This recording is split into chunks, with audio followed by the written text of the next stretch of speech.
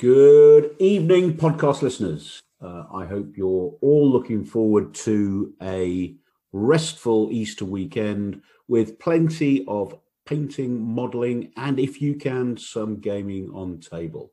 Tonight's podcast is slightly longer than usual, so appropriate for the Easter weekend.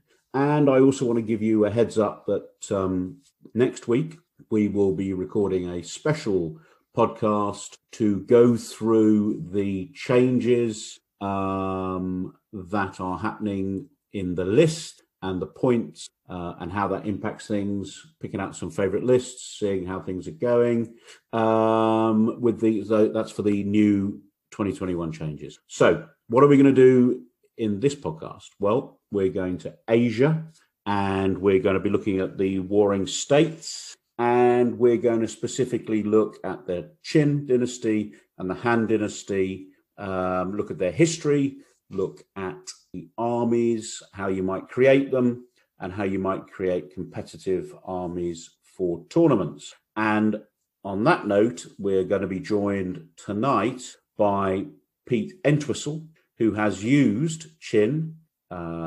He won at Burton with it. And he placed very highly in the individual world championships last year. So someone who has used the list in anger and done very well. So we're very lucky to have him with us. Obviously, I'm joined by podcast regulars, Nick Goutrocker and Richard Jeffrey Cook, who are going to do all the clever things. And they will be leading the history piece of the podcast. The other thing that we have, which is an interview after the Qin and Han section with Tim Porter, who is the head honcho over at the BHGS. And why do I think the BHGS is important? I think it's important because they run events which have proven to be very popular with the MEG community. And they've been around for a very long time and they've done a hell of a lot for the hobby. So we'll be hearing from Tim and we'll be hearing his opinions about how things can improve going forward. So without further ado, let's crack on with the Qin and the Han. Right, so what we're going to now do is look at the troops available to us in the Qin list, which we find on the PDFs on the website. And once we've had a quick chat about that, we're going to go and look at how a pro user would actually choose his Qin list and what he came up with and how he successfully. So, RJC, you're going to kick off with this? Yeah, so the Qin list, part of the Warring States and Han list set, the second of Asian list set.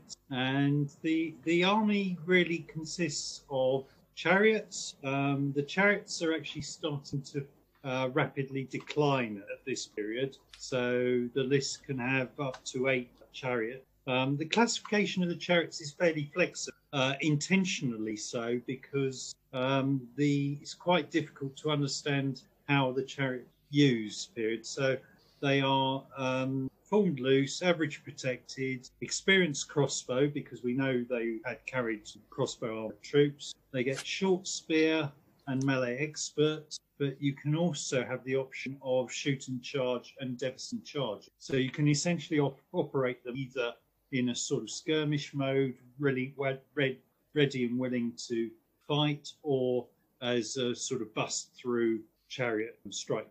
Along with that, you've got cavalry, both heavy and skirmish cavalry, although cavalry are a very small part. They were only about % of Qin forces cavalry, although that was to grow later. And then you've got infantry equipped with a range of weapons. The infantry weapons, swords, spears, and halberds, which were known as Ji. So you get polearm, and you get the missile troops, generally crossbow, the missile weapon of choice in this period. The better troops, average or superior. The conscript troops are still average. The list also provides the option for mixing your close troops and your missile troops a 1/3 to 2/3 rate. And then you've got a collection of skirmishing cavalry and for skirmishers, they use the bow rather than a form. And you've got the option. The Qin is a sort of opportunity of those forces. I suppose the notable Qin army is the combination of polearm and devastating charges, which turns them into a sort of stronger strike force, really, obviously increasing the points cost, however. But that's the thing that probably distinguishes the Qin from the other warring states' armies. And no allies. So even after they've conquered a warring state, one of the other warring states, they don't have any allies available to try. No, the Qin basically incorporated conquered troops into their own army. If you were willing to fight for the Qin, well and good. If you weren't, you were pulled off to the middle of nowhere and settled in a penal. And I also, just as a list, because quite a lot of compulsory troops, because many lists have very, very few compulsory troops, but there's quite a few in this list. It's not a problem. I'm just saying it's just true. Yeah, I can't really argue with that. Yes, Ray. One thing it's got an advantage over some of its contemporaries is those conscript troops are average. Where, if I remember rightly, quite a lot. This is the Qin are definitely militaristic and up for a fight. Yeah. So, Pete, so looking at this list, and you decided that there was some good stuff in here, and you chose this. So tell us about your list. Yeah, well, I went for the main part of the army being the mixed units of the infantry with polearm and crossbow as a solid base, and they can put out a bit of firepower as well. To support that, I used the devastating charges, and also like to use 3 units of skirmish cavalry who can go forward in Cantabrian and hopefully shoot a few units apart in the process. The way I use my army is basically to wear my opponent down with all the firepower, and then when I'm ready, attack him and hopefully win.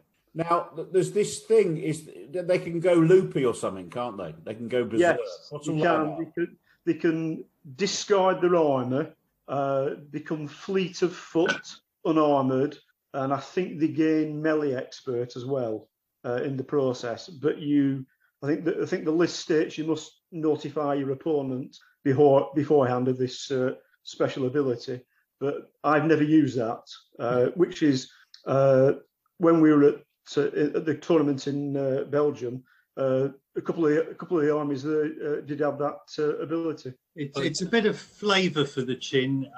It represents their sort of head-hunting nature, and the sort of giving them melee expert really just counteracts the fact that they're unprotected. Yeah, it makes for a very aggressive army. And the fleet of foot means that they obviously can. It applies from the first time they declare a charge, so it gives them the option of charging the extra distance as well. So it does make it quite an aggressive. Am I right that you can choose to do that on a game by game basis, can't you? So it's not built into your army list. The list set doesn't specify.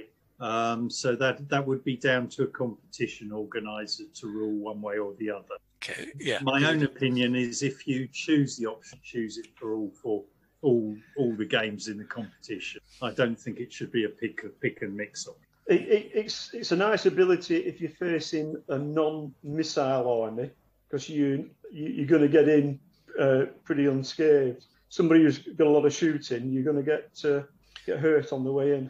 Yeah, but you do at least get the fleet of foot though, don't you? So you've got the greater move. So you hopefully you'll cut down some of their shooting if you were to use it. Yeah, you're less likely to be slowed, so more likely to get into combat. Yeah, true. It's I mean, is it because of the possible shooting that you haven't used it, or is it just not deemed it necessary? I just haven't used it in that format, and possibly I should try to. Because I mean, just looking at your army, the one thing we've got the lists up in front of us. You've also taken an internal ally general. Is that on a classic? I'll save some points just to get the army I want. Yeah, exactly. Yeah. Because as Ray pointed out, there aren't any external allies here. So, I mean, I must admit, looking at the list, you've got your 4 units of the close fighters with G, one of which is superior. That superior polearm devastating charger can be quite frightening. If they get the shatter when they're going in the charge, it can be very nasty for your opponent. Yeah. But that's down to the dice. Yeah, but I presume, therefore, you're looking to put a block of these guys in at once. You're not going to be you've got to go in like that. Yeah, because I think it's something I've seen. I think it's a mistake people make if they've got things like devastating charges. They don't commit big, so that because I've been on the receiving end of somebody who committed lancers quite big, got a skull first up, and then that just rolled. It was an extremely painful experience, although a very brief experience for my troops. So I mean, you want as much contiguous fighting, don't you, when you go in with dev charges? Yeah, you want to get in. If you've got a lot charging at the same time, then like Nick says, if you get the skulls or shatters, it's going to roll down the line. It changes the odds quite a lot. Pete, how do you use the cavalry? Because you've only got the one. Yeah, well, I use it more in a supportive role. That if I can get a flank, or if I can get a breakthrough and get through my opponent, then I can use it more effectively. But I do tend to like the polearm is very good when it does charge in, because it also has the ability to get shatters as well. The mounted polearm. Yeah, and has a claim in melee. So it's the equivalent of melee expert. Yes, as well. Yeah, second round, yeah. Yeah, so I think sometimes people miss that because there's nothing in the characteristics column. You have to remind yourself, oh, hang on, it's sort of 2 in 1.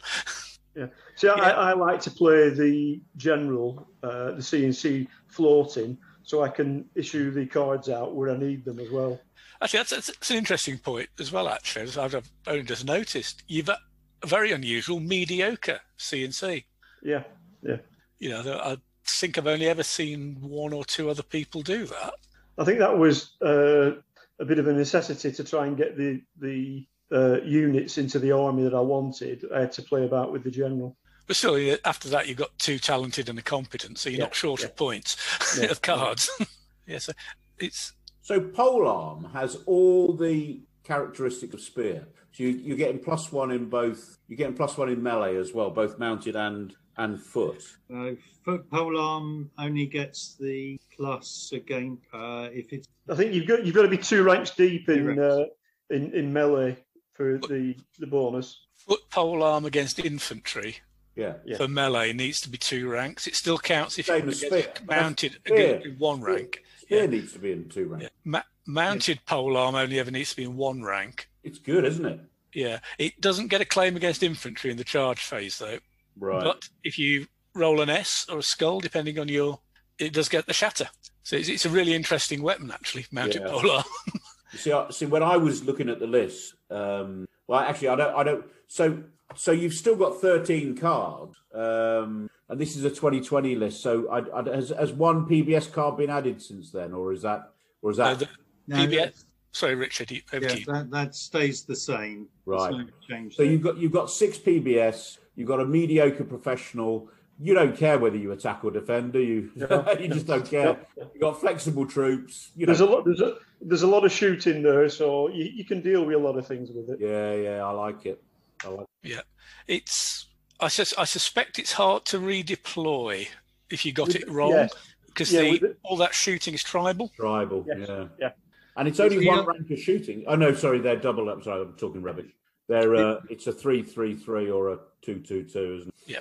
The one thing you have to be aware of is that if you do lose front rank, then the units become quite vulnerable because they're behind the front rank of polearm. You've got unprotected crossbowmen with no missing. Yeah. But the big units, and they're very good for pinning your opponent, while the devastating charges, etc., do their job as well. Yeah. There's the master talking, you see. Yeah. So I mean, they're 9s. They're units of, they are big units that you have to really grind down. The other tactic I use with the army as well is to get within 4-inch, fire with the crossbows, and then retreat back and give yourself another round of shooting. And in the process, you're slowing your opponent down as well. Yeah, I think we've all learned that one the hard way. It's everybody does. Yeah. I must confess, not my sort of army, but I can certainly see how it can work. Yeah. Just out of interest, what armies did you fight at Badcom when you won the competition, Pete? Can you remember? I can't remember, to be honest. You might have been there when I think whoever was fighting, it might have been Adrian Pitfield, and I was rolling some incredible dice. Yeah, I was at Badcon. I must admit, I had my Han army, which was all mounted, and with all those crossbowmen, that would have caused me real trouble. Yeah. It's very good against a mounted nomad shooty army, that's for sure. So, and I wonder if that's one of those cases where it might have been worth you throwing off the armour. Possibly. Yeah. Just when if I'd been worn down and you were pushing, just to really squeeze the table with that extra one base width charge move. Yes. That's situational. Yeah, it's a fearsome army. I think I'm glad I didn't beat it. I think confidence in deployment is what it needs. I mean, you could say, I don't know what you're talking about, Ray. It deploys itself because look at it. But I think if you get it wrong, some of your troops are never going to fight. The other thing you can do with the army, because the mixed units, the front ranks flexible and the rear ranks loose, you can put a lot of terrain on the board, be it rough areas, etc., and you can still operate quite well in that as well. Right. So forcing your opponent to attack into the places you want them, All the infantry can effectively be loose because your close fighters are loose. Yeah. Again, I think it's different from most of its contemporary Chinese who get them flexible. That's back to Richard's point about the ferocity and wild charging, isn't it? If you can protect your flanks so that your opponent's not going to get round, then you've got a solid wall of infantry there to advance with. And all the foot is either flexible or loose. So except for the close fighters, they are actually formed loose. Oh, okay, but yeah. Yeah, the mixed troops are flexible front rank loose for the missile, but the entire close fighting they are just loose. But the what card do you need to change a tug of tribal flexible? Sounds like a red to me. Yeah, it probably will be.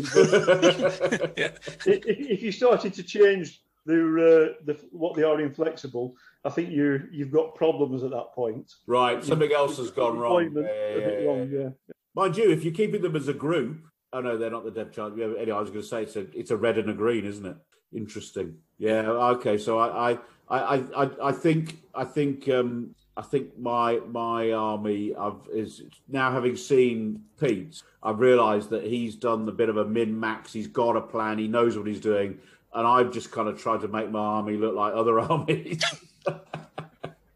So you've never played with it, have you, Ray? No. Presumably, Pete, you gave it some run-outs beforehand. And played quite a few games with it now, yeah. The truth is, I don't even have the figures to do it. So can you switch to my list so I can just talk the listener through that? So I went for the command and control. I went for 4 competent professional generals, and then I've got the flexibility the commander can be floating. And I wanted to get 7 PBS, and I wanted 4 scouting because 4, obviously their army is a lot more than that, but 4 is a pretty solid scouting.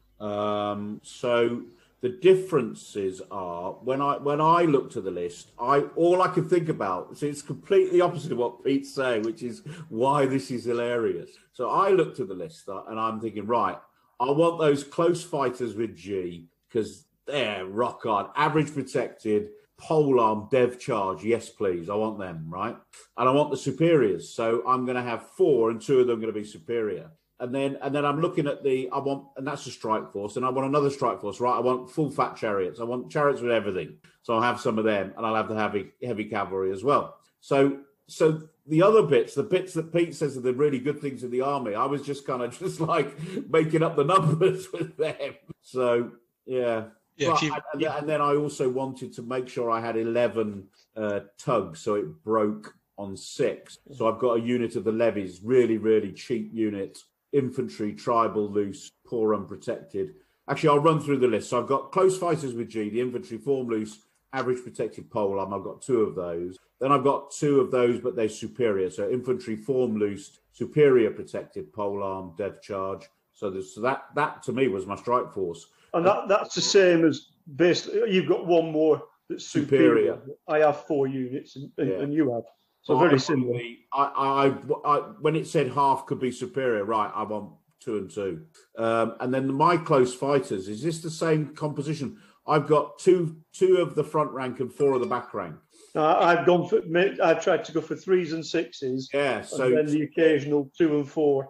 Yours are really hard to wear down. Mine probably wouldn't be. So I think I've completely cocked up the army. So my close fighters, so I've got are tugs of 6 with two pole armor and 4 missile troops. But I'd probably use them slightly differently. That's my excuse. And then a heavy cavalry, which I made dismountable, and then the chariots. And like Pete, I really like the idea of 3 sugs of average unprotected experienced bow, combat strike, and light horse, because they can, if you're playing somebody who's fairly static, you can really rip a couple of tugs up with, ping, ping, ping, ping, ping for a few turns. And for, again, PBS, I wanted to control the terrain a bit. Probably didn't think that through because I really need to, and the 4 scouting cards. So I think mine would be a bit of a pig in a poke. It's neither this nor that.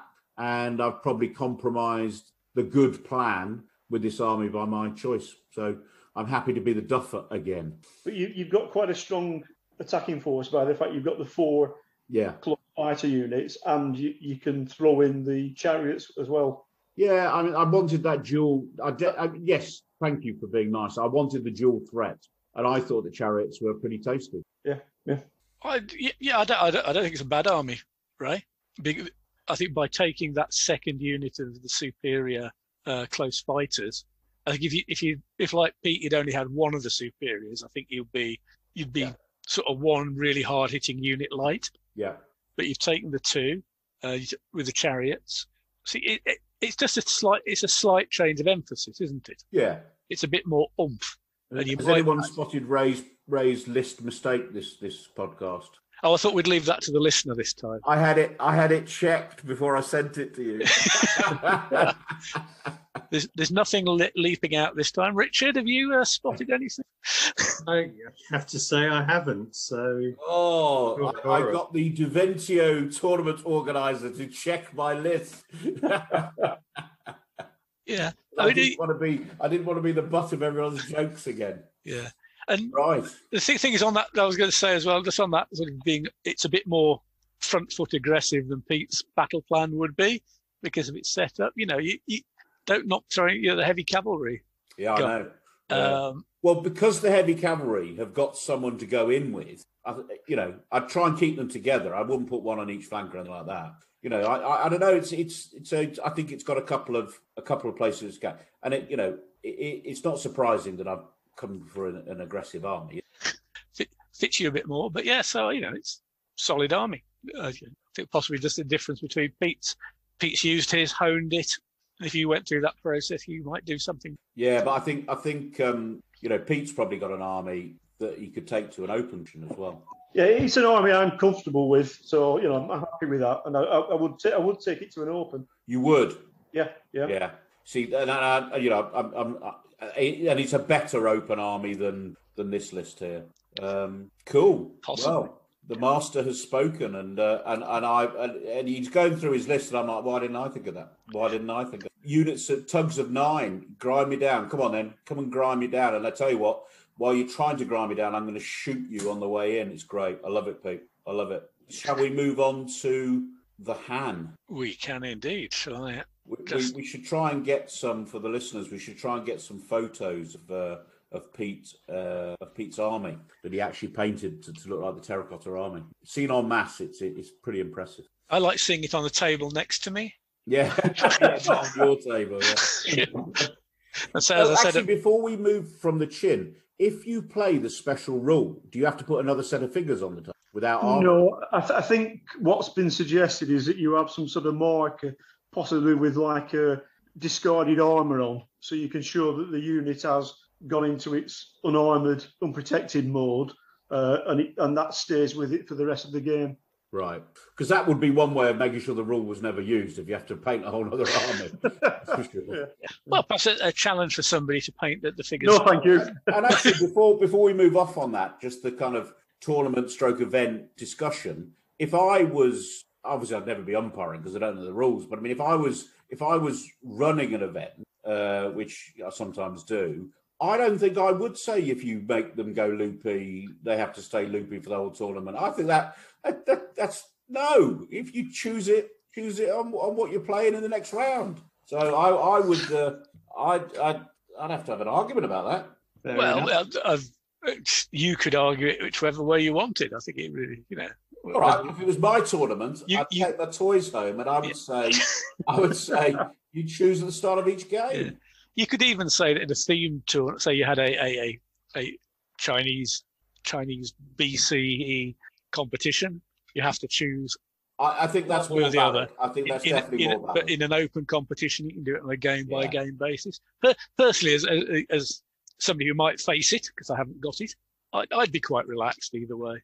What does it say in the Bible about the peacekeepers, Nick? What a lovely compromise. It said about the meek shall inherit the earth, and then somebody, I did read somewhere somebody suggested, yes, they will inherit 6 foot by 3 foot. I've got more chance of getting into heaven than a camel to pass through the eye of a needle, mate. So don't worry about it. Right. Who's up next? So we're going to look at Han now. The Western Han. Is there any other than the Western, or this is the Han dynasty up to 23 AD or CE, depending on your preference. So it's the army before the Han rebellions and the capital east. So the army itself consists really of 3 main elements. The Han had that were based really around the capital and provided the central control, and then they had the conscript army troops who were used to do sort of border service, guarding the frontiers, and then they played with a mix of either or for some of the invasions that it took. So pretty similar to the Qin in some respects, in that you've got cavalry. You lose the chariot later on with Han list, but you've got infantry, except at this point they're better drilled, but they're less aggressive. So you don't get the devastating charges, you get the pole arm, and the standing army troops are drilled and the conscript army troops are flexible. You've got the option of mixed tugs, but the Han generals were fairly sort of flexible. There doesn't seem to have been a sort of dynasty-wide doctrine on how you use the troops. So you also get various options amongst the other troops in the Han army. You can have close fighters with Mao, with long spear, and you've got close fighters with Yan. Those were essential swordsmen who we classify as short-sword imp. So it's the Han, I find, is a sort of army of different choices. Do you go standing army? Do you go conscript army? And what other troops do you want to employ? Do you want to use the army with mixed tugs? Use the army splitting out, be close for the missile? The army. Sorry, can I give you a little break? Can I just say, can you go down to the second page, Nick? I've seen something. Sure, sorry. I've seen something that I really like. I've got no idea what lists you've developed, but you've got these horse archers, cavalry, formed, flexible, average, protected, experienced bow, and you can have 3 tugs of 6. I'm having them every day of the week on my order. I want them top of the page. Well, as it happens, I have I have them near the top of my list. I actually have 2 tugs. I couldn't get the third. I bet. But yeah, I have them supporting 2 lots of conscript cavalry. I went for the conscript army troops. So the army is essentially formed. Right. So I've got the 2 tugs of the cavalry with the mounted pole arm. I've got them experienced crossbow, and I gave them shoot and charge so that you can use them as a strike weapon. You can catch those nasty skirmishing horse cavalry by using your shoot and charge ability with the crossbow, and then thoroughly duff them over with the mounted pole arm. And yes, supported by the protected horse archers as well. So it gives you a nice solid cavalry punch. Richard, Really. can I just ask a favour? Just because you mentioned how you would use the mounted pole arm and the shoot and charge. Can you just run through that rule for me? Because I don't know the rules very well. So I'm lining up in front of you, and I'm going to charge you. So if you're light horse, I should have to be within 3 base widths, don't I? Yeah, I have to be in shooting range, but yes. Essentially, at the start of the charge, when I declare the charge, I get to shoot. Yeah, and those slowing effects count against your opponent. So if they're running away, they're potentially slowed. If they make the mistake of skirmish, you're increasing your chance of catching. And you're dishing out casualties as well. With a bit of luck, yeah. Yeah. Well, if you're not, well, anyway.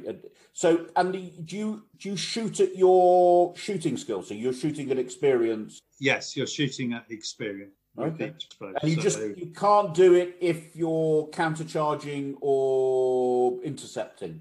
You can't do it if you're countercharging. I know a rule that he doesn't know. Because you shoot when you declare the charge. Right. Yep. So they can't. You can shoot if you're choosing to skirmish or run away if you are being shot. Right. It essentially adds another option to your normal shooting option. Yes. But I agree with Richard. As it's the shoot and charge one is done when you declare a charge, and counter charges and intercepts. For the listeners' point, sake, you've got to be within shooting range, not charge range, if you want to use shoot and charge.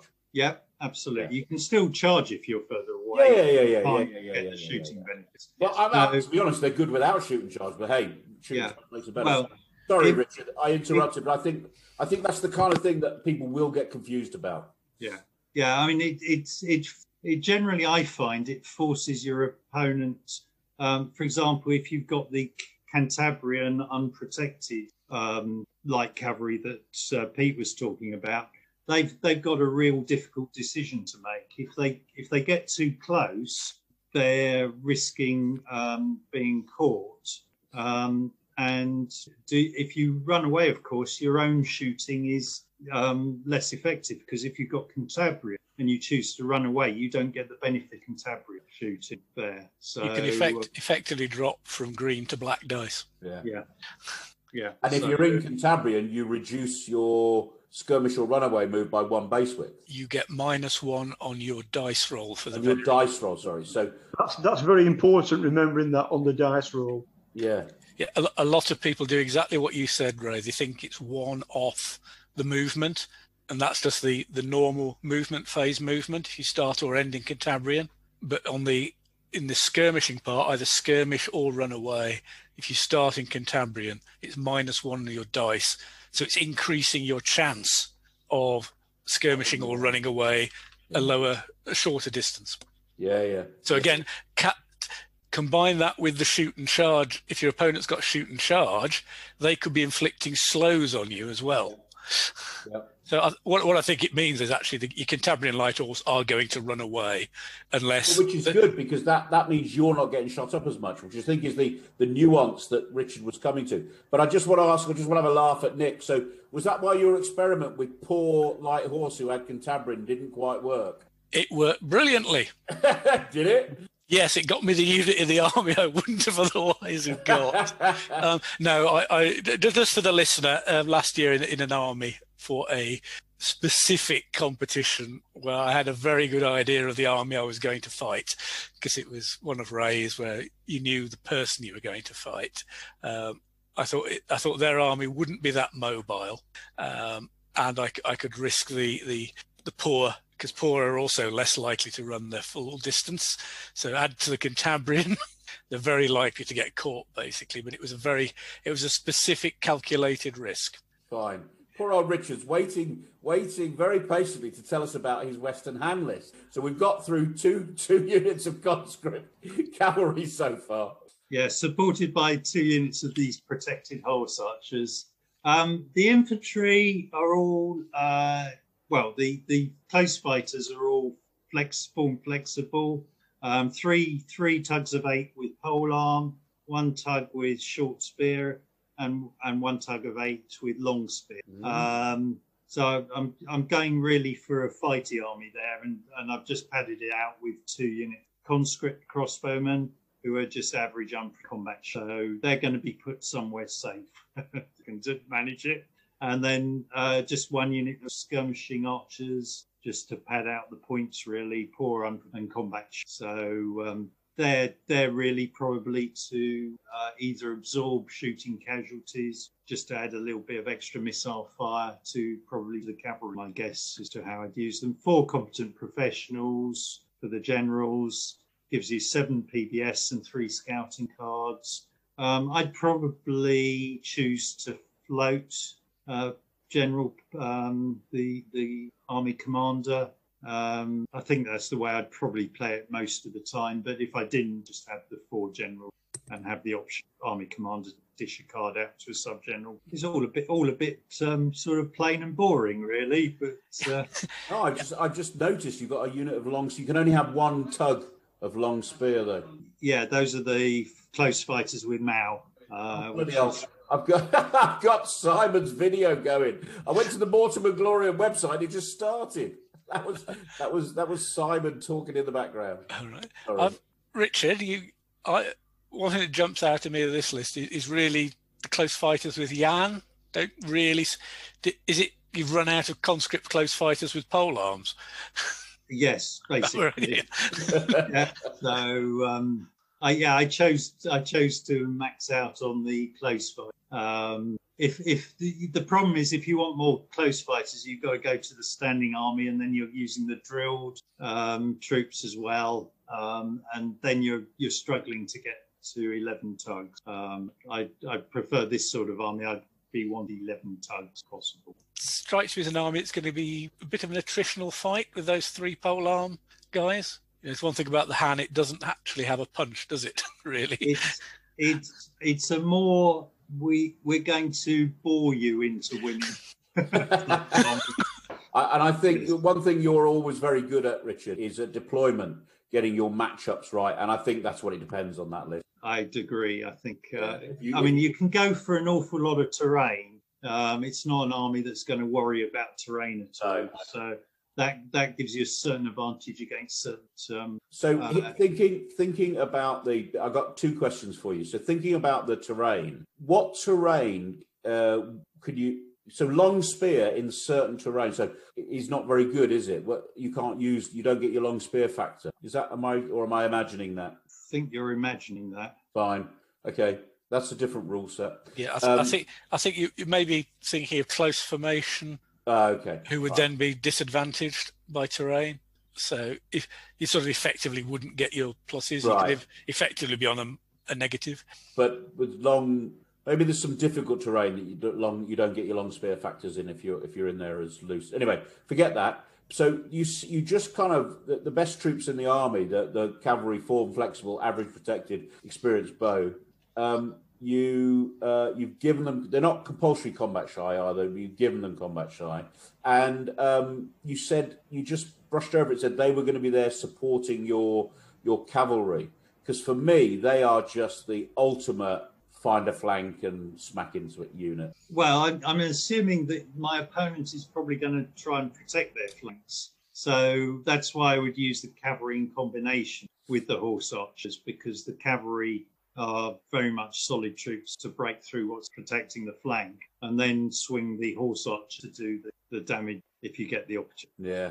It's also going to be a points thing, because without combat shy, they're going to be 130 points or something. It certainly makes a difference. Yeah, so you'll if you want those 11 units, it's the old compromise. It's one thing that does it demonstrates that the system works quite well. You can't get the perfect army. Yeah, no. We're talking about 28 points extra if you don't have the combat shy. Yeah. So and so my argument was you use the conscript cavalry to fight, and you use the combat shy horse archers to skirmish what they are facing. But if they end up, they can really bully light horse archers. Yeah. And in fact, any unprotected horse archer, that protected makes a huge difference, and the combat shy makes no difference if you're just in a shooting match. If you're in a shooting match, I agree. You know, if somebody's isn't quite careful, take your 3 units of Cantabrian guys. Okay, you're in Cantabrian, so you're getting the plus, but if you're not careful and don't keep them separated from these horse archers and protected, you're going to be shooting equally. Because if they close on you, if they're going to come up close and get the plus because you're unprotected. You know, then if they've got, you know, if they are supporting the conscript cavalry, you've got some shooting chargers in the mix. You know, obviously that's a sort of ideal world attacking them, but you know. Yeah, and I mean, if the flank's exposed, you can be in skirmish formation and knit round the flank, switch formation, and all of a sudden there's a nasty tug ready to charge in flank or rear. 10 base width charge. We love it. Always good if you can do it. It's one of those ones that if you do that in a game and you get a flank or a rear with a 10-inch charge with those flexible, I actually don't care about the rest of the result of the game. I've won because I've done that charge. Yeah, just hope you don't roll the blanks or the S's. Oh yeah, that's the next problem. Yeah. Right. Shall we move on to Nick's? I can just imagine what it'll be. But let's see if I've got it right. Go on then. Well, I think it's blindingly obvious what mine's going to be. Actually, before I reveal it to you, I'm going to get my excuses in first. Actually, no, I'll show it. I've gone for an option in the list for the Western Han, where you can take an all cavalry army. The list has infantry minimums, but if you choose to go fully mounted, you don't have to take the infantry. So you could. This is because the Western Han, as they spent a lot of time fighting the nomads on the borders across the Yellow River, and they started to use wholly mounted armies to go and try and catch them, because infantry are not very good at catching nomad horse archers, and definitely not in the strategic sense. So that's why the list can have it. I've also constructed this partly just to see what it looked like by taking advantage of an option that is in the new list, where any army that is wholly mounted can choose no camp, even if no. So that's addition. So previously, the Western Han, even if all mounted, had to have a camp, but now they can take the no camp option. But it comes at a significant cost, as our listener will find out when they look at the new army lists. Can we also explain that the no camp option means that if you are invading, you don't have a camp at all. If you're defending, you actually take a mobile. Indeed, and a poor mobile camp, I believe, to boot. Yeah. Yeah, and actually that leads straight on to my choices in army commanders, which have been driven by that, because I managed to remember it. Took me a long time to get my head around that with no camp. So I've gone for a legendary professional CNC. So you want to be invading? I want to win. I want to get that invasion. Yeah. A poor mobile camp. Okay, it can shuffle a little way, but it can't shuffle that far away. So that's a very expensive general. That's a monstrous. It's 1,600 points of a professional general. That is, that's what you pay for Alexander. I've gone for a talented professional sub-general, and again, this is sort of been driven by this no camp option. I am very much keeping the possibility of flank marching. Yep. Invade, choose the terrain. If you get a strategic intercept, have the option for a flank march as well. So that you can really maximise the fact that there is nothing solid for the enemy to attack. There's no camp that can't move. The whole army. A bowl of jelly. Yeah, it's fog. It's mist. It means it's not going to be that big, but because you're paying a lot. Which only with the rest of the stuff in the army has left me with just a third general as a mediocre professional. So there's not that much command there, but I think there's enough. Just gets quite exciting if you flank march and 4 cards go off table. The army has got 3 units of the drilled the standing army cavalry, drilled loose, average protected, experienced crossbow, mounted polearm, shoot and charge, and dismountable. So 3 4s of those. Then two 6s of the conscript heavy cavalry, which are basically the same but formed loose. 2 6s of the horse archers, as we have just discussed. Note, not combat shy. I've gone for the ones Ray was getting all excited about. I've decided for this army that saving of the points doesn't buy you enough extra to make it worthwhile. And then 2 units of dependent state cavalry who are formed flexible, average and protected, experienced bow. So there's only 9 units. That's it. This actually should come at this point as a responsible broadcaster. I say, please don't try this at home. I have to say, this is experimental. I have used. Nick, don't try this at home. I have used the all-mounted Western Ham previously. When it has to have a camp, it doesn't have the professional general, whatever. And I think it's a really nice army to use. I really liked it. I've used it quite a bit. Finished quite a way behind Pete at Badcon, but that's the way it goes. So the thing of this army is, it's going to be fluid. It's going to be bouncing all over the place. You may or may not float the legendary professional. A lot of the time, you probably won't, because you're probably going to end up with it quite dispersed. You've got the talented who can send stuff on flank marching. Now, after I came up with this list, I did come up with a slight tweak to it, which might be to split the dependent state into 3 4s instead of 2 6s. Gives you 10 units. This is the thinking of that sort of option is based on what would you send on the flank march? Because with the talented general, you can basically send 4 on a flank. Well, you can send 4 on a flank march, but a bit pointless without a time. You're losing too many troops, and the chance of coming on. So the troops you're going to send on the flank march are almost certainly going to be flexible, so that you can come on with 1 red drawn by the flank marching, and you come on in the sub.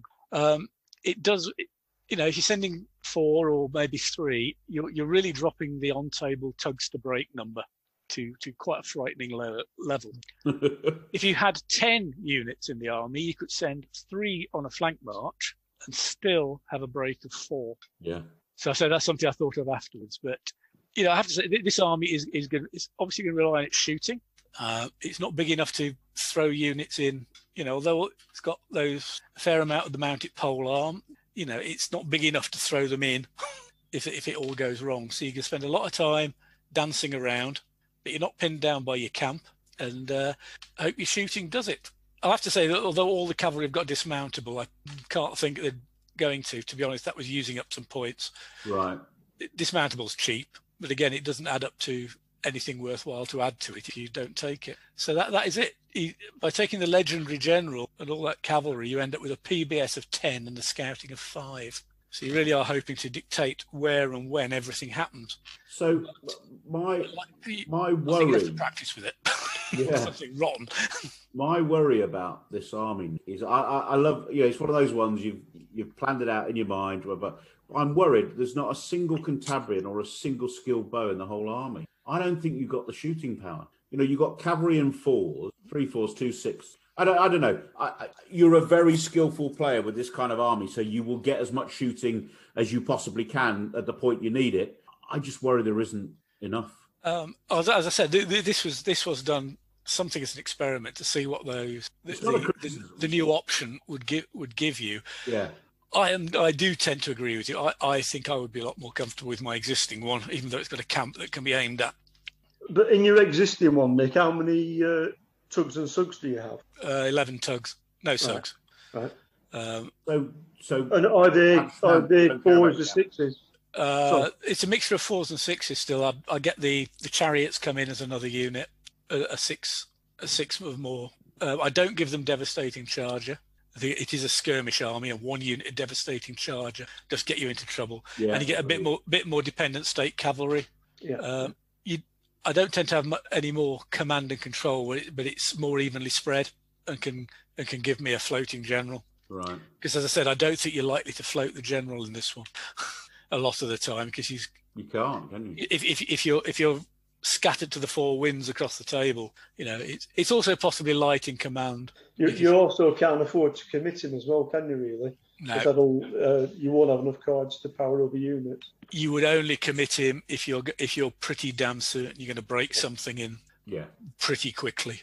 Because requires you will a lot of patience, I would imagine. a lot of patience, and it would be vulnerable to bad luck. It was an experiment. There's something in it. It'd be interesting to try and use it to get the hang of it. But as we know, I always say, shooty cavalry armies take practice. This one would take even more practice.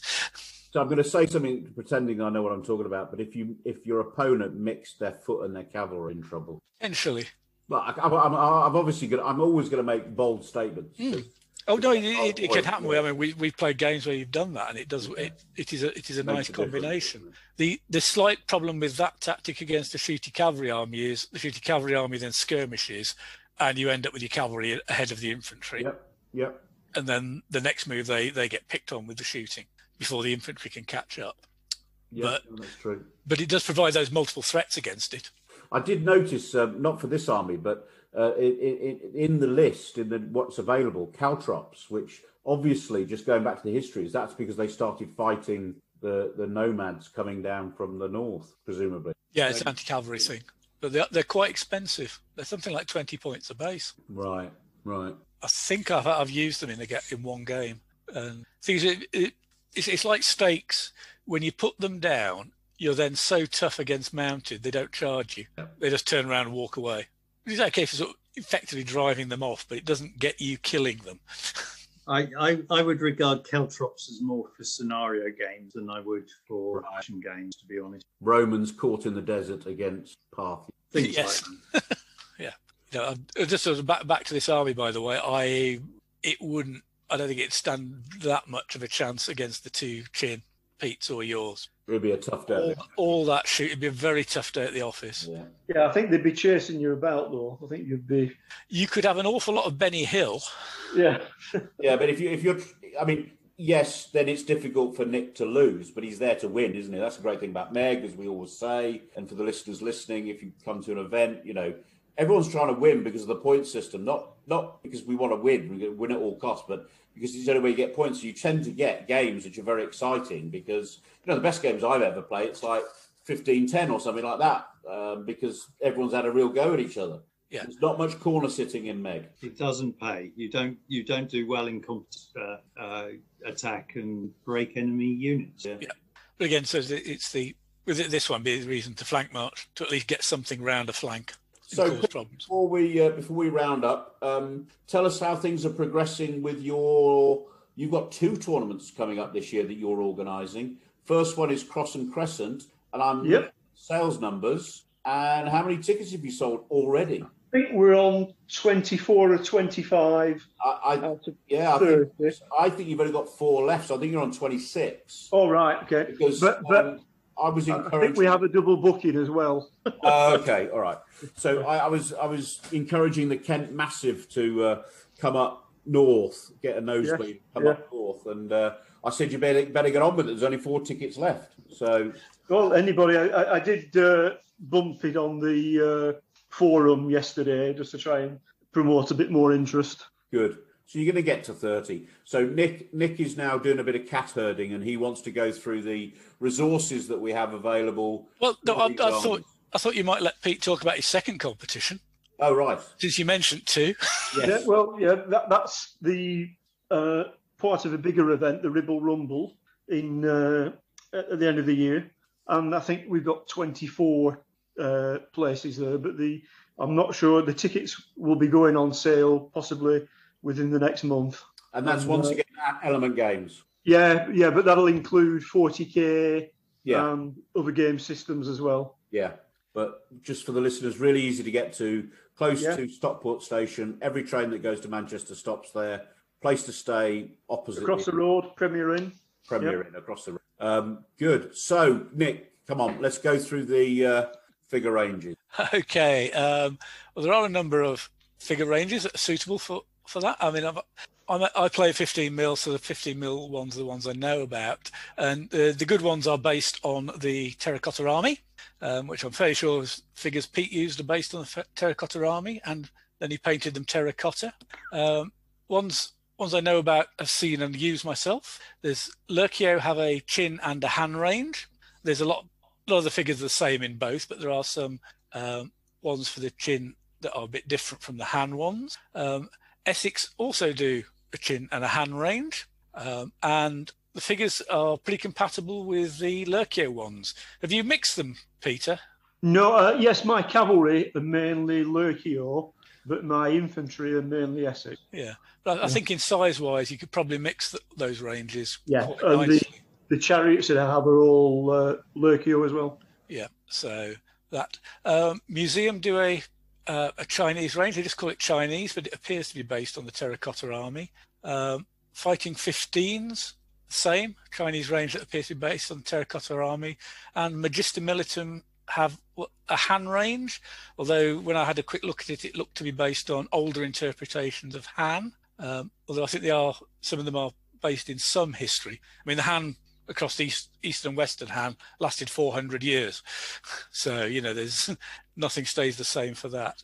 28mm, I don't know so much about, but First Corps have a chin and a Han range, and New Line Designs have a Han range. I mean, when this goes up on the forum, as we always put it up, if any of our listeners, I'm assuming there are plural listeners there, maybe being a bit optimistic. Jeremy and Preston. Yeah, they can always post up other suggestions on these. So those are the figure ranges that came out. I don't know if anybody else knows of any more that I don't. No, I was literally going to ask Pete. My research was, Pete, what did you use for your beautiful army that you took to Brussels? That was it. That was my research. Yeah, Lurkio and Essex for mine. Yeah. Yeah, no, my Han is Lurkio. I think I've got a few Essex figures for some reason. This edition's reading material. Chinese history is, I think I categorise it a bit of a bugger to get hold of. Richard, what did you use? Have you got any specific recommendations? Because I think your description as a challenge is probably fair. I ended up picking up various odds and ends. I mean, the first challenge is actually just understanding the different nature, because it doesn't have the same tradition of West, and military history is not a big focus. They focus and philosophy, military matters. So well, go ahead with the volumes that you've covered, Nick, and I think you'll have covered the sources I came across as well. Certainly, so the general history. I came across one out there which is a general history of the Qin and Han, because they do run, called Early Chinese Empires, Qin and Han. It's in a series of books called History of Imperial China, and sort of I've not got it, but it looked as though it's possibly one just to get just for that background. In terms of the actual figures and inspiration on that, there are a couple of ospreys. One on ancient Chinese armies from 1500 to 200 BC, so that covers the Qin. And then there's one that follows on from it called Imperial Chinese Armies, Volume 1, 200 BC to AD 589, which covers the Han part of this. Osprey format, they're still pretty reliable. There's also another Osprey, a single volume, that includes material from those called Soldiers of the Dragon, which covers Chinese armies from 1500 BC to 1840 AD. Bloody hell. They're all by a guy called Chris Pears, and I think he just did a series of ospreys that cover Imperial Chinese history, basically. So I think the Soldiers of the Dragon, it combines them. Can I add the ones for me and Robin, because they got nice pictures. Yep. Can I add that you can also find some decent books on the Terracotta Army, so that's relevant for more of the specific detail of the warriors. The other thing, Chris Pears also did quite a good book on a series of 10 battles, key battles, ancient Chinese history. That's useful, the background of changes. I mean, for the truly determined, there are quite a lot of books out there which are translations of the Chinese histories. But if you read those, you as Richard touched on, you're not going to get much specific detail that's really relevant to wargaming out of them. Right. And you can read chapters. It's a bit the same with some of the Arab histories. You read pages and pages, and people pop up once. That's it. You might get an extended genealogy for them, but they're only mentioned once. So it's for the truly determined. To this period, there's a couple of other things I would mention.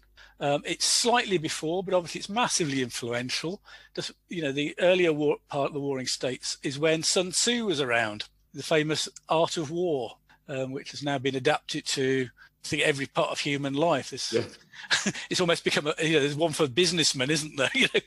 Sun Tzu as applied to corporate takeovers and things like that. So,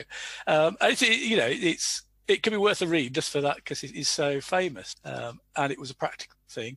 There's also another book called 7 Military Classics of Ancient China. Again, obviously links will be appear on which again covers some of the works that actually do cover military bits, and it's quite interesting. Difficult to turn into things like lists and war games, armies, and whatever, but it's a good illustration of the challenges when drawing up army lists, especially Chinese ones. The stuff on chariots in there, because it goes back before the period we've been talking about in this podcast. It's just bewildering, the whole array of chariots, and you think, what on earth? How do I turn that into a tug on table? So it's difficult, but again, it's, if you want to go into that sort of detail, look at some of the background of it, I'd give it a read. Neither of those are vastly different. So that's it. And of course, the one we said last time, Google Images, you might find something there. I have to say, when it comes to China, things as you move further east, you do tend to trawl up an awful lot of rubbish. Not from the east, always from Westerners projecting all sorts of weird thoughts about the east. So, but there is some stuff in there. You might find some stuff, but Chinese history is a bit difficult for us Westerners. It's just different. If at the risk of sounding like a repeating record, the other thing I would recommend is the Society of Ancients and the 55 Years of Slingshot CD, because that is fully indexed, and there are a number of really good articles on the Chinese army in Qin by the likes of Duncan Head and Rannick. Well worth. I'd second that, and also say, because just for getting access for the wider East Asian military, because there are really useful articles on other armies and nations other than the Chinese as well, which you just can't get information. It's for Eastern armies, Slingshot is a really good place to start.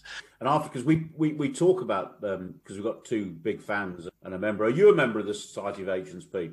I've just rejoined, literally about 5 days ago. Was it just before you were putting in a big order for something where you get discounts? Yeah. But I've tracked down I've tracked down the president of the Society of Ancients, and I will be having a chat with him for a future podcast. So I think we're beginning to understand that there's many reasons to join. Discount being one of them. We need more discount deals, Richard. That's your area, isn't it? I will encourage the committee to explore the opportunities with traders further. There you go. A very diplomatic answer, Richard. All right, chaps. Well, it's been a blast, as always. Pete, thank you for being a special guest. Thank you. Lovely to see you in these weird times. Yeah, it's good. Actually, for a podcast when people are all over the country, this isn't weird. This is how you do it. So great to see you. Thanks for joining us. And I'm sorry I didn't let you get a word in edgeways, did I? That's fine. I think although we didn't say it, I think we possibly agreed that your army was the best one for tonight. Yes. Yeah, as I said, I definitely wouldn't want to face it with mine. I wouldn't want to face it even with my normal version. Agreed. I think you definitely won the Army List Challenge, Pete. All right, guys. Well, listen, we've all got things to do, places to be. So lovely to see you all, and see you soon. See you again soon. Cheers, then. Thank you. Right, guys, I'm very happy to have Tim Porter with me on this episode of the podcast. And for those of you who don't know Tim, he is the head honcho at the BHGS. And they're a very important group who do a lot for our hobby.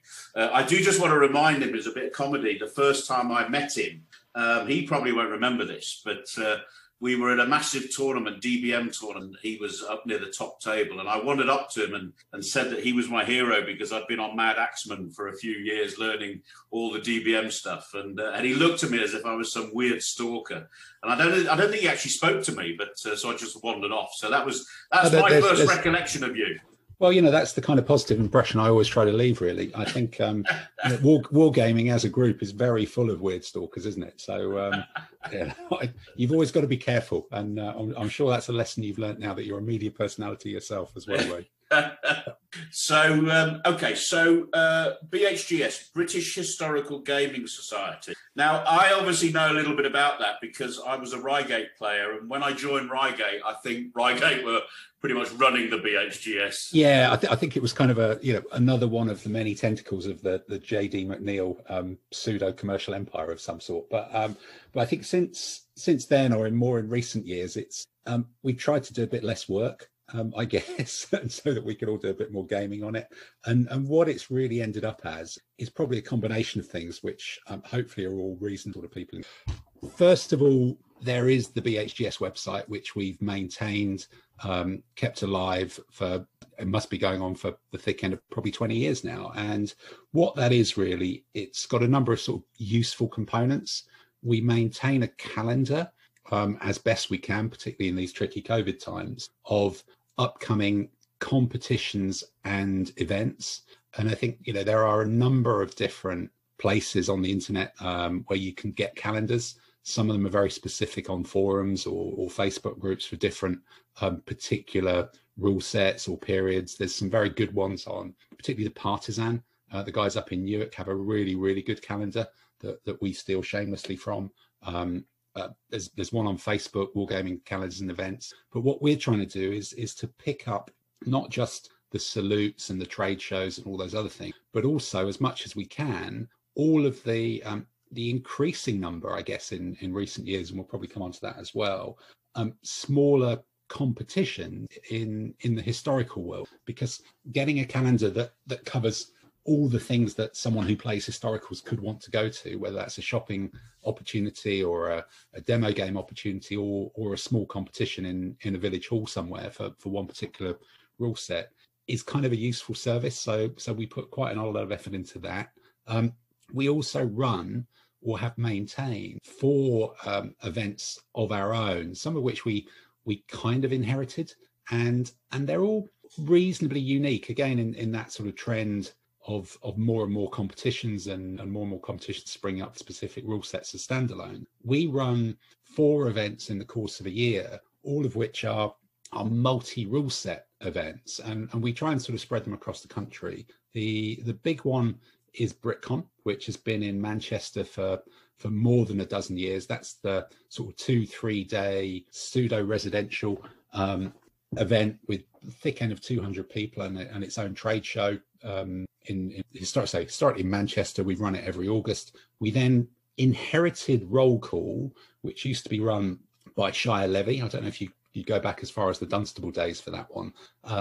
When that organisation sort of petered out, we picked it up because it was a big part of the calendar for a lot of historical gamers, and we've run that in a couple of schools, and we've finally settled, or we're reasonably settled at the moment, in one venue in a school in Cranfield, where we run that most March, April, around about Easter, sometime in the school holidays when we can. So excuse me, that's about 150 or so people. And then we also...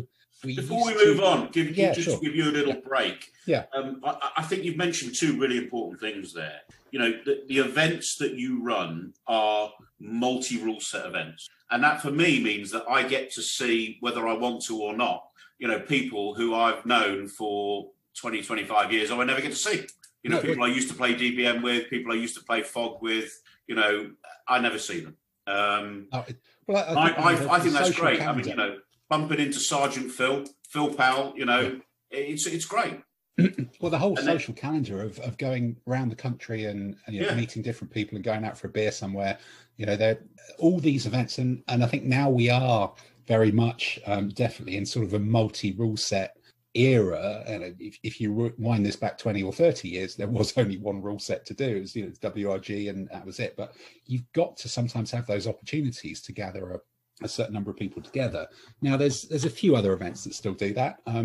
Warfare, the guys at Reading do that. Devises does that as well, particularly well. But these sorts of events have become slightly less of the norm. And I think the other thing I was going to say, sorry, just to interrupt, but the really important thing is a trade show. Yeah. Now, from walking from where we played the last time we were at BritCon, the Meg people played, to the bar, because that's obviously a well-travelled path for the Meg boys, you have to go through where all the trade stands are. And you've got to bring them by, and everyone loves to bring them by. So this is, I think I want to get over the impression for our listener that, these events, that it is a multifaceted thing. Yeah, it's got to be about much more than, certainly for BritCon, because people are there for so long and that's kind of the flagship. It's become more than just turn up and play a number of games, because, there are so many places that are offering that just play some games experience, but the trade show is so important to part of the way of experiencing it, particularly with BritCon, that we now actually have kind of sort of pulling the curtain back. We've kind of changed the financial model. So every player now gets or has got a £5 voucher to spend with the traders, to encourage people to spend money with the traders. And the traders like seeing people. It's a sort of more casual show. They can stand and chat. You can find out what they're bringing out or whatever. And for that part of the world, up in the Northwest, it's kind of actually one of the bigger trade shows in the calendar for the whole Northwest. So we pull in a few hundred other people who come and wander around and see the games, and it's just kind of a nice atmosphere. But it allows the historical war games community to eyeball each other and see how many people are there, which is the same with the how does that compare to Reading Warfare when it was at Reading? So we don't have any evidence for what it's going to be like at Ascot yet, but this year will be the first. But how many civilians turn up at Reading to go around their trade show? Oh no, I think Reading's a different kettle of fish, really. I think Reading's a competition and a trade show. Okay. Whereas I think BritCon is sort of a more integrated experience for it. I wouldn't be surprised if Reading is getting 2,000, 3,000, 4,000 people. It's it's big numbers of people moving through there. And that's why a lot of the gaming is sort of pushed off into a separate hall. But it's not on the scale of Reading. It's just a lot more intimate. It's just and it's that point of, as you said, seeing people that that you're going to see them and go out for a beer in Manchester or wherever. And building up those relationships over, sometimes there's definitely people that I've known for more than 30 years who you'll see, and it's your time of year to check in with them, and I think there's probably some gaming goes on as well if you don't organise your time well enough. That's definitely how I feel about BritCon, and I know we'll talk about the challenges of BritCon, but meeting up with Graham Briggs, going down Canal Street, ending up in a transvestite karaoke bar. What more do you want in life? Well, it's part of the schedule, isn't it? Really, yeah. It's absolutely part of the agenda and the schedule for sure. Okay, so we got BritCon, and I think we're going to need to come back to that to talk about the challenges of BritCon. We've got roll call. We know roll call. It's at a school. It's multi rule set, and all the rule sets are competing for more space. And I think Meg filled its quota, I believe, the last time we were there. And I think roll call is I think it's in sort of a sweet spot geographically, and that just sort of central of the country. North the M25.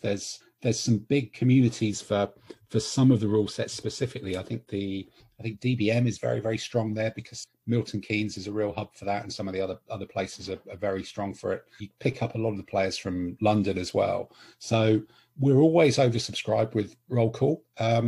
We're not probably as oversubscribed as it probably feels from the outside. We run a waiting list and we try and balance things as much as we can. And normally there are quite a number of people who will book because we put the tickets on sale quite early and then drop out. And I know, I've worked with you on the wait list for the Meg competition last time, and I think we managed to get possibly about half a dozen extra people in. And by the time the event comes round, it's rare that there's anybody left on the wait list. But it is a tricky one. But it's a very difficult to find another venue, and I think there's a whole bigger discussion maybe we'll come on to on the challenges of venues for events of this scale, that break this almost sort of magic number of about 100 people. 100 people you can fit in a gaming centre or somewhere smaller, but once you're getting to 150, 200, let's come back to that, because we're going to move on to things which are, the future. But I mean, I would say the one thing about roll call, I noticed that we have French players coming over, so it's just convenient. It's near. It's convenient. So well, I think also to be, you see the same with Warfare as well, for the Reading competition, which War Game Association of Reading run, and certainly I know a few Spanish and French players who will come to that, partly because the show is there as well. Yes. And the same is true with BritCon. They will fly into Manchester. It's very convenient for them and come in and they can do some shopping, and I suspect that's going to become only even more so. I agree with post Brexit and the issues people. We are post Brexit now. Exactly. Yes. Yep. So now why I kind of separated in my mind is that we've now got two other tournaments, and we're going to talk about the UK Games Expo and we're going to talk about the London GT. Now, why I especially want to talk to them, I have not been to either. How about that? Okay. I've not been to either of them. Okay. So let's quickly deal with the London GT, because I want to claim some kind of credit here. I think I introduced you. You did, to the London absolutely, GT boys, to Zach. So because we had a 40K player. They're 40K players. I introduced you. You did all the hard work. Well, it's a couple of phone calls and a nice smile, but I think the interesting thing about the London GT, we used to run, or the BHGS used to run. That was when I was participating in it rather than organising it. We used to run a whole series of doubles events, particularly they were enormous in the DBM era around the country. There was 5 or 6 of them. It really was a thing. I think that rule set there was something structural about it that really made doubles work, and I think we were all younger and keener as well, travelling around, but there was something there that made that a sweet spot. And then we also used to run, there were team competitions. I think there is one at Milton Keynes still, but with 2 or 3 players in the same team. And both of those things were starting to run out of steam. I think they carried on a bit through the FOG era. And then with the fragmentation of rule sets, it became much more difficult to run events, either a doubles tournament or even a doubles circuit or a team event. And we were just kind of looking for a home to carry on with something that would tick that box. So you putting us in touch with the London GT, which is a big 40K and those sorts of games, almost none of which I've ever played, bizarrely enough, event, and running in a sports centre in northeast London, just sort of off the North Circular, that is a huge open space. And because it is effectively an indoor running track, which means there's, from a wargaming point of view, enormous flat area around inside the running track, and a very high ceiling for great ventilation, which is always tremendously important for us all. So they were keen on expanding into historical. So we put together with you, kind of added the team thing that used to exist in the BHGS calendar as best we could for multiple rule sets into the London GT. And I think what we does the team go across rule sets? Do you have one FOG player, one ADLG player? It's an interesting idea, I think, but I think having a club that plays 3 rule sets would be kind of challenging. So you've got some of the competitions are singles, because that's just the way they work. Some are teams of 3, some are teams of 2, all their scores going together. Last time it ran, we also sort of put our wing around a Saga World Championship, which took place and brought some other international people in as well. Nice toys, nice lovely stuff. Nice dollies. And worked with them and got some support from Gripping Beast. So we're carrying on running some of those, and I think the Meg stuff has kind of grown into, it's now become the home for, as I understand it, the Meg World Championships, which has been in a didn't it sort of operate almost in an oven in Daventry from all accounts? We certainly had two very hot years in Daventry, and we've unfortunately or fortunately, you've got to praise it. We've outgrown that venue. Oh no, absolutely, and I think it's but I think being at the London GT. But I think it's more than just Meg now, isn't it? I think it's the whole PSC tie-up. I mean, you probably you get to hear about these things more than me, but I think there's a PSC tie-up, and they've got multiple rule sets themselves. Yes, true. Yeah. So I think they're doing multiple things, and I think they see it as a retail opportunity. I'm sure. Yep. They're going to try and make money. It's amazing at London GT. I think last time we brought probably a thick end of about 100, 120 people to it, maybe. And we were actually quite a small part of, I suspect, almost 400 or 500 gamers there playing GW and all sorts of other systems. But it's just a good chance. Again, it's that idea of the historicals hobby is the historicals hobby. And we talked about the advantage of meeting the same people and having a social calendar marked by competitions around the country. But equally on the other side, there's a bit about looking out into the rest of the hobby and not just becoming too... And not be so worried about the future of the hobby, because you know what? As you said last time we had a beer together, the future of the hobby is great. You've just got to look in the right place. Exactly. There's an awful lot of people out there doing all sorts of gaming, and it's kind of giving them a chance to see that there's more than just shopping on whatever GW have produced in the last 2 months and clicking on that. There are other things, and so let me ask one very specific question, Tim. Sorry, for our international listener. So I would imagine the London GT is really easy to get to, and you guys, in anything you organise, had a good representation from Spain, from Italy, from France. Yeah. No, definitely. But I think London is just attractive anyway to everybody. But where the London GT is, you're kind of northeast. You can bring your partners with you; they want to come. Stansted works to be close to it, but there's a whole set of. The other thing is there's a whole set of fairly budgety hotels within easy striking distance of that venue as well. It's not got that London. It's London, so it's ridiculously expensive. You're into an area within a reasonably short catchment area where there's all sorts of different places that you can stay at different accommodation rates, and I think that's a really important part when you're looking at venues or places for it, because it's part of the overall cost of participation. Really, it's not just the ticket price or carrying the lead around. I think we're beginning to move on to something I definitely want to talk about. I mean, I think London GT tick the box because it's the Skull Rollers. It's the Meg World Championship. I think it's still called Skull Rollers. I'm not trying to be funny, but Skull Rollers, Meg Championship, World Championship. We're going to get a lot of people there. But the challenge I have is that, as the cat herder in the Meg community, along with, Robin and many others, UK Games Expo in Birmingham at the NEC. I mean, I'm from Birmingham. I know the NEC, friends in Solihull, right? But I cannot think. It's centre of the country.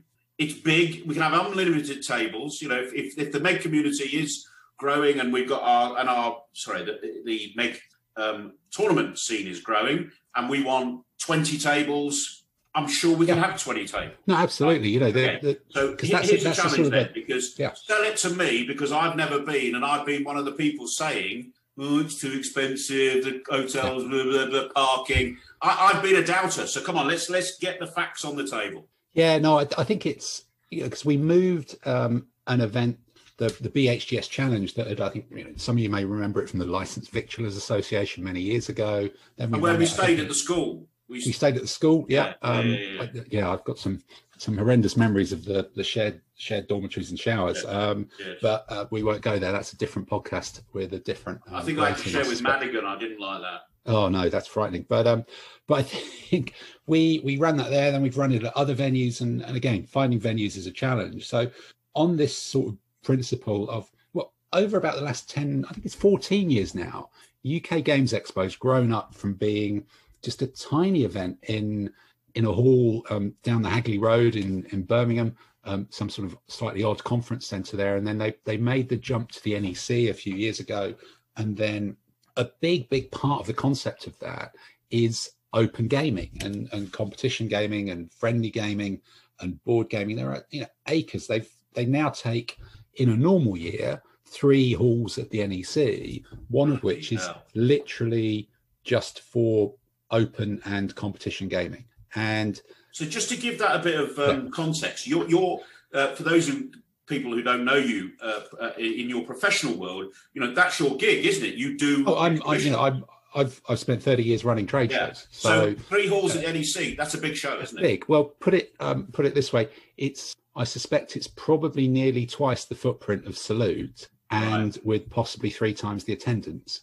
And it's for the role play, the board game, all of the other things under this really broad church of gaming, which honestly, nearly all of us, not all of us, because you can never say in absolute terms, but nearly all of us have got an interest in and do and take part in. So I play board games with people. You chat to people, and people are playing board games online now a lot more. I think Tabletop Simulator, mate. Tabletop Simulator, exactly. It's board games or figure games. It's the same thing, and it's better for board games in such a way. So it's one of the 3 biggest gaming events in the world. Is that true? The others big, yes, with Spiel in Essen and Gen Con in the States. UK Games Expo is probably number 3 at the moment. And I'm saying that because I don't quite know how big Gen Con is, but it's not going to be as big as the German one, but it's getting up there. So it's a huge occasion. There's independent board game companies. There's all sorts of things. Wow. And we're able cosplay. Are there cosplay people wandering around? Sadly, yes, occasionally. I'm quite attracted to that, actually. I've seen some great cosplay outfits. Yeah, no, I think it doesn't quite do the full. There are those sort of cosplay and fan Comic-Con events, isn't it? It's not a Comic-Con. It is. You're not having half the hall full of people dressed as clone troopers or something. It is about games, and the developers are there. All these little independent publishers have their stands. When we say games, it's like Magic the Gathering. It's everything. It runs the gamut of the whole thing. And they have national tournaments for, I think last time it ran, there was a 600-person X-Wing tournament taking place over the weekend. Have you ever played X-Wing? I think X-Wing is a good game, by the way. Oh, and the models are beautiful. And you don't have to play them. Well, at the end of the day, it's Star Wars for real, isn't it? Yeah, as long absolutely. As you don't spend too much time going pew pew pew with anybody overhearing you. But yeah, so it's a big event to be part of the community that we're part of, actually. And you're kind of in it. And the same way any event, you wander around and do a bit of shopping in that. But so being there, having unlimited space, being at the central location in the NEC, thinking some people are coming around and looking at us, but actually the people I chat to and myself and the other people I game with, we're all just actually almost happy to feel that we're part of something bigger, which is kind of important, because all too often, a lot of the events, there are 16 of us in a shed, and then we all go home on a Sunday, and you don't realise that you're part of something kind of bigger. And actually, Milton Keynes, the campaign, is it Milton Keynes? That I wasn't out as a wargamer for a long time, and then I came out, and going to Milton Keynes, it was brilliant. I loved it. I loved it. Yeah, no, exactly. But imagine Milton Keynes, and but all the people walking around are not normal people. They're people who are already halfway there to thinking what you do is socially acceptable. So but there weren't many normal people in Milton Keynes, mate. Yeah, that's a different. Again, we're on to a different podcast again. But I think so. It works from just being part of something bigger. It's where gives us a safe home for the event when finding venues are challenging as well. And I think the issue. So tell us about the historical stuff that goes on specifically. What have you got going on that is in your remit? Yeah, well, we do all the same historical periods, or we'd love to do all the same historical periods that we do at the other events. So we do. There's a DBMM thing in 15, and they do the 6 mil on the 25 mil bases, which always looks very impressive. Yeah, they have a specific competition there. We have 15 and 25 mil ADLG there. I think we've had some Renaissance there in the past. I'm trying to think back, it's a couple of years since it last ran. FOGAR, and then the FOG team there as well. We've had some bolt action there as well. How many FOG players turn up?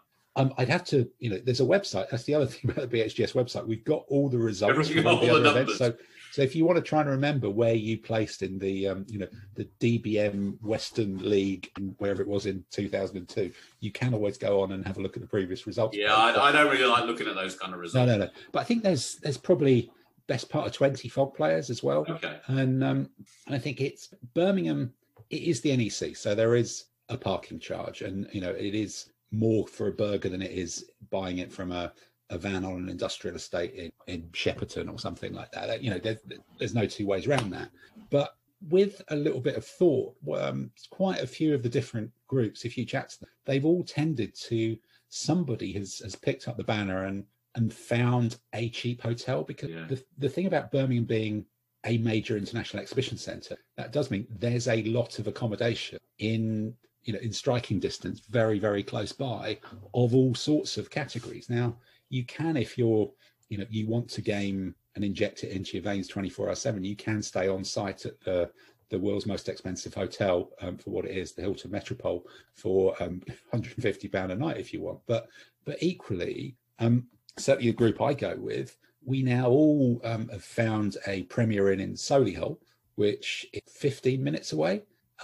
It's a Premier Inn, so you're paying 30 quid a night, which is as cheap as you pay anywhere else. Yeah. You're in a town that's got fantastic curries. There's now a restaurant we go to each time. It's one of these ones where you bring your own booze in, and really, really good stuff. BYO, really, really Table great. Names. Oh, yeah. Yes, absolutely. Yeah. And then we kind of stagger out of that, and is the Snooty Fox, the nightclub, still open in Solihull? I'm going back to my youth, when I was a youth. Yeah, no, because we used to both work for a company that had an office up there, so it's quite a while. But I think nightclubs, there's a few years ago when I realised I'm just not going to be allowed in anyway, so I'm not even going to I've just stopped doing that. It really was wishful thinking on my part. Yeah, and the other kind of thing is people go about the parking, but we worked out that getting an Uber from Solihull to the venue that will fit 4 of us in, or you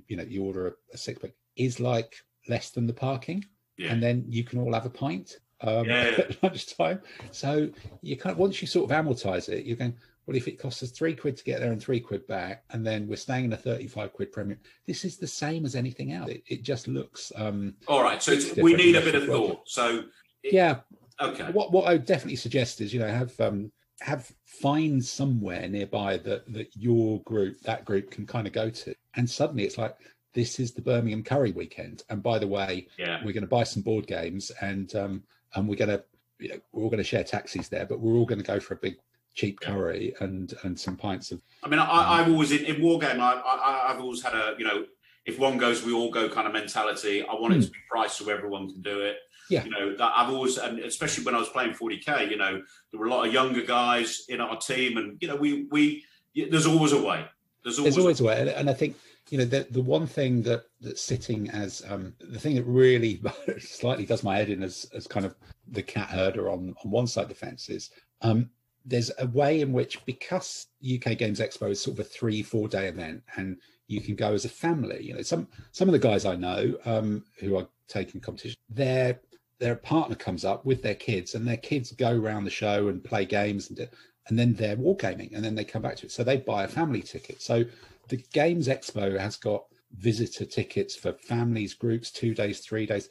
Some of the gamers will come on Friday and do their board gaming on Friday. I've been up there a couple of times myself. We arrive Friday morning, get out one of these big board games that takes you a day to play, find a place near the bar, and our Friday is we're playing History of the World or something like that you can never normally get the chance to do in a big hall surrounded by people who don't think that's embarrassing, which is kind of wonderful.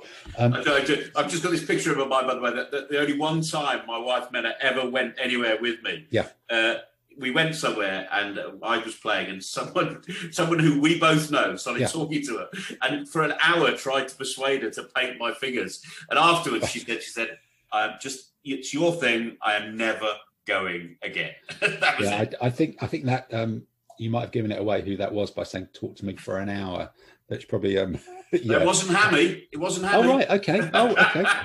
We're going to have to talk about that offline then, definitely. Okay, so really, UK Games Expo. When's the next one? Well, the next one, they've had to move their calendar about. Normally they run kind of early June. It's kind of May, June time, but the calendar at the NEC, like everywhere else, has just been completely thrown up in the air. And in the exhibitions business, all of the exhibitions of every type, from widgets to electronics to trade shows, consumer shows, all the ones that would have run in the first half of the year are trying to be shunted into the back half of the year. So UK Games Expo this year, if anybody wants to have a look at it, is going to be, I believe, in end of July, beginning of August. Now, we're still not sure, or they're still not sure, what restrictions, COVID type restrictions, will be in place to affect an event with 24,000 people at it. So even with the best one in the world and the UK gets back to normal on the 21st of June, the exhibitions, or the large scale exhibitions industry, expects some sort of legacy restrictions to go on for a time after that. And also UKGE, because the NEC has had 12 months of events decanted into it's fitting a quart into a pint pot. Concertina didn't. Concertina didn't. So they may not get as much space as they want or need this year. So it's unlikely. It's still vaguely possible, but realistically, we're not going to be able to put an event on there this year. Okay. But next year, what we want to do is be back up and doing that. And I think we will still, certainly for a game from everybody I've talked to, I'm looking forward to going back to I'm looking forward to going back to a Premier Inn in Solihull. I think. Did I say that out loud? What am I talking about? I'm looking forward to going. I'm looking forward to going to a Premier Inn Stockport. I can't wait. Yeah, it's rock and roll, isn't it? Our lifestyle, just how the mighty have fallen. But yeah, I think that side of it, that's one we definitely want to get back up and running as much as possible, because it's and we could run it as an event within your event, and if we need it, I'm bigging this up. Honestly, there's not. I think it's to think of the BHGS as some big multi-tentacled organisation with thousands of staff. What it basically is when we run an event, it means we liaise with the UKGE people to sort out the tables, so that each individual competition doesn't need to do that. We buy the prizes and have them ready to hand out to people. And if you so need it, because of the way the scoring system works in each competition, we will run a computer program to put all your scores onto a bit of paper that we print out and stick on the wall, so that you need to do it. So actually, we're doing as little as possible to take away the admin around running an event, so that any historical gaming system can say, okay, we want to run an event, we want to run our own competition, and we're basically, okay, can you do the umpiring? Can you set the theme? Can you check the lists? Can you tell people to sign up for it? And then we will do all the logistics and the background work. And it just all happens at the same time. So there's no other constraints on it other than that, really. It's a very light touch organizational support network, really, to make it easier for people who just want to run events to run some events and save them doing the logistics. That's the long and the short of it. So, changing subject a little bit. What are you working on at the moment? What army are you painting at the moment? Oh, I'm sat here on the desk. I've got some of the 15mm museum. Their new Z range. Yeah, the Z range. I've got some of the Scythians horse and some of the Greek light horse, which are lovely figures. They're nearly done. Because I've got, this is the way it always ends. I've got about 4 or 5 units of Thracians, which are Zeiston, which are really, really nice. Yeah. And I've looked at it and thought, I want to turn that into a Thracian army, because it's not kind of much. So, I 24 extra cavalry, and it gives me a chance to buy the Z range, which I like doing because they're interesting figures. I'm doing that. And then there's a few, what else have I got here? Are you using contrast paints? Not on those. We talked about it on the Man Axeman podcast, actually, this week. And Peter, one of the other guys on it, who's the big advocate for contrast paints, he was saying just use them because they're great for it. And I said, well, they're brilliant, but I almost want to do some figures without using them because they're a bit too easy, and I want to carry on remembering how to do other techniques. That makes no sense to me whatsoever. That's exactly what Peter said. Exactly what Peter said. You've got your finger in the dike holding back. Yeah. That's ridiculous. ridiculous. Oh yeah, holding back the future, isn't it? Really? So you mentioned your holding back the future. So you mentioned your podcast. I actually have listened to a couple of episodes of your podcast when I see that what you're going to be talking about in terms of the army, the history, and actually, look, let's get it out in the open. Yeah. It's about ADLG. But there's actually a wargaming podcast that happens to be centered around that rule set. There's two under one umbrella, really. There's one podcast.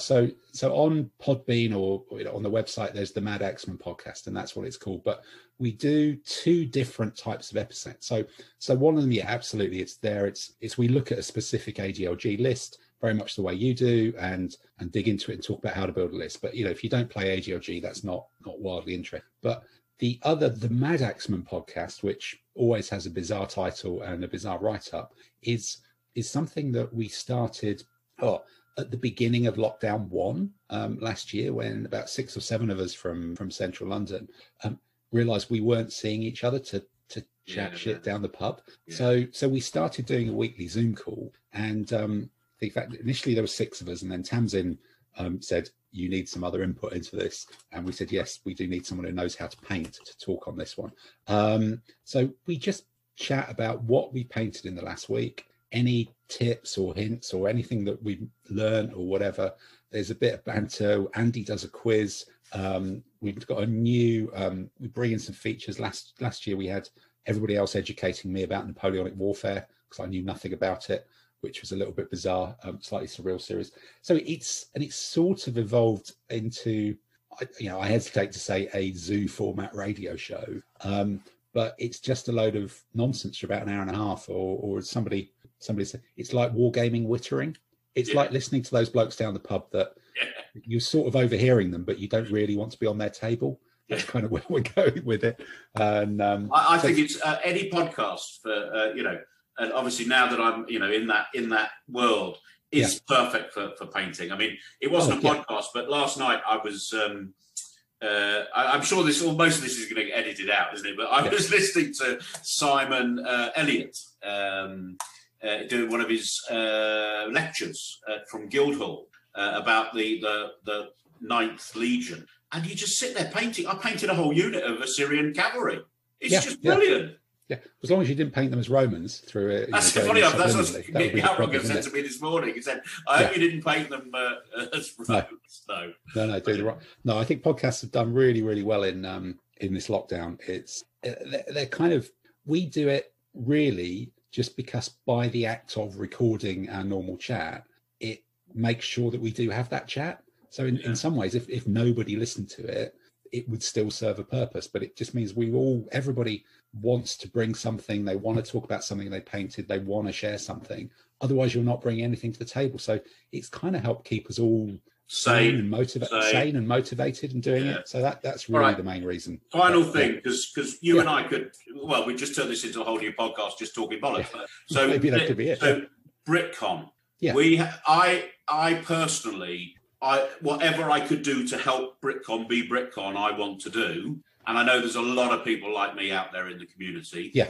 No, but BritCon's a real we have a challenge, don't we, with BritCon? Because the actual Stalinist architecture building in Manchester is going to be knocked down. Yeah, it's we've actually, the last 2 editions, we've both of them we've thought could have been the last one, but Manchester University's got a multi-million pound redevelopment project for that site. It's very close to Piccadilly. It's a valuable site, and they've been talking about closing it down. There was talk about knocking it down to accommodate a new bit of light rail in Manchester as well. So BritCon's been in Manchester for about 13, 14 years now, and the latest that I'm told or I'm able to extract from the university is that July next year is kind of the current date for the ending of that being as a facility. But they still don't know if they're going to knock that particular building down, and that date has moved any number of times completely at the moment. So I think certainly I've been working for the last couple of years talking to people, looking at some different venues to try and get some different options. And the aim is to keep as much of the BritCon, the 3 components. It's the trade show, it's long day gaming, BritCon sort of starts 8:30, finishes 8:30 on the Saturday. Potentially the Friday night game as well, though not so many people are keen on that these days. And have accommodation within walking distance as well. And those are kind of the three real main components of it. So that does sort of steer you towards university type venues. And I think the challenge we're seeing is that, or certainly pre-COVID, that a lot of those venues over the years have now moved up market and moved towards the summer conference market, because with BritCon we hold it, or traditionally we've held it in the summer, because to get the university accommodation and all sorts of other things. So we're still looking at other venues, but we're now the places that we've been in the past. If you remember Loughborough, you go to that campus now, there's not even a space to hold something like BritCon. They've redeveloped it into different types of smaller meeting rooms and conference space. And if you go, they're trying to sell you a package with meals and audio visual for far more than the cost of far more cost per head than we actually charge for. So I think it's going to be hopefully we might end up running next year slightly earlier, just to sneak in, to give us an extra year's grace, depending on how easy it is to find a new different venue and sort of bring the short list of the ones that we're looking at the moment. The extra can I just stop you there? You do have a short list. So we've got some other ones. Not panicking yet. No, I wouldn't panic yet, because there are a couple that we were talking to and getting prices for pre-COVID.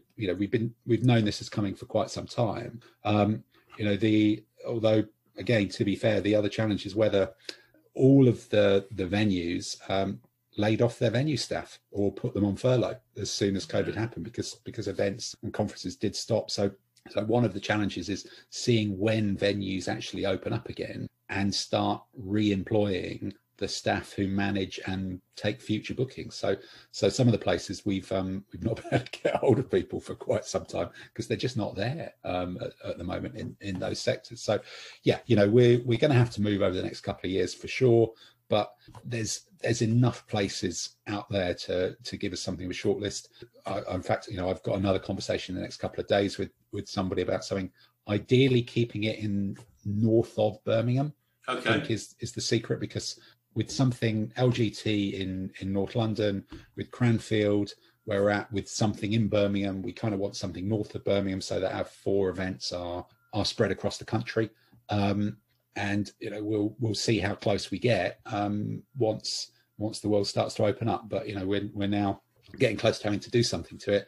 And even with a fallback situation, one of the questions I do keep asking myself is, you talk about the greying of the hobby, but the original impetus for BritCon to be in the school holidays was partly to get access to that sort of venue and the student accommodation, and partly because people would be taking their kids on holiday or whatever. But if more of us are now, or no, there are less of us with school age children and more people with adult children who've left, whether we've got actually more flexibility on dates. We're not seeing pushback for events in September or in wherever people in outside that school holiday time. So I think we've got more options than we might have done a few years ago, and it's making sure that we use those options to choose and identify something that's going to work, so that we can keep that going. It's got to be done. It's got to be done. Brett, no, listen, Tim, thank you very much for your time. And I just want to stress something. What you do at the BHGS is for the benefit of all of us who play historical wargaming. And I know you're generous with your time, you're generous with your effort. And I can imagine at times it's a thankless task, but a big thank you from me anyway. No, well, thanks, Ryan. I think there's an awful lot of people who've contributed to it with individual periods. There's a lot of people who've done it before me. I think having a background in the events industry, I've probably, for sort of there's probably about 15, 20 year period when other people were doing it that I kind of avoided putting myself forward because I knew I'd end up doing it anyway at some point. It was going to kind of be my destiny to do it. So no, it's great to do it. And, to be able to sit there at things like BritCon and see 200 people come through who are happy and having a kind of chilled out vibe and a decent experience of it and just being grateful for putting events on. That's it, because there's plenty of opportunities for gaming. I think if you when our calendar gets back up to full steam, depending on what you play, or if you play 2 or 3 different events, you could probably do an event sometime almost every weekend of the year at the moment, somewhere. So being able to bring together some of the multi-period, those increasingly rare big scale events, it's just like a really nice thing. It's kind of reminding everybody how we used to be when we were, perhaps more of a bigger, more cohesive group in the past, and making sure that that's not lost. We can't lose it. Right. Yeah. Thank you very much for all your time. No, thanks for having me on, Ray. It's been grand. And thank you. Thank you very much. See you soon. All right.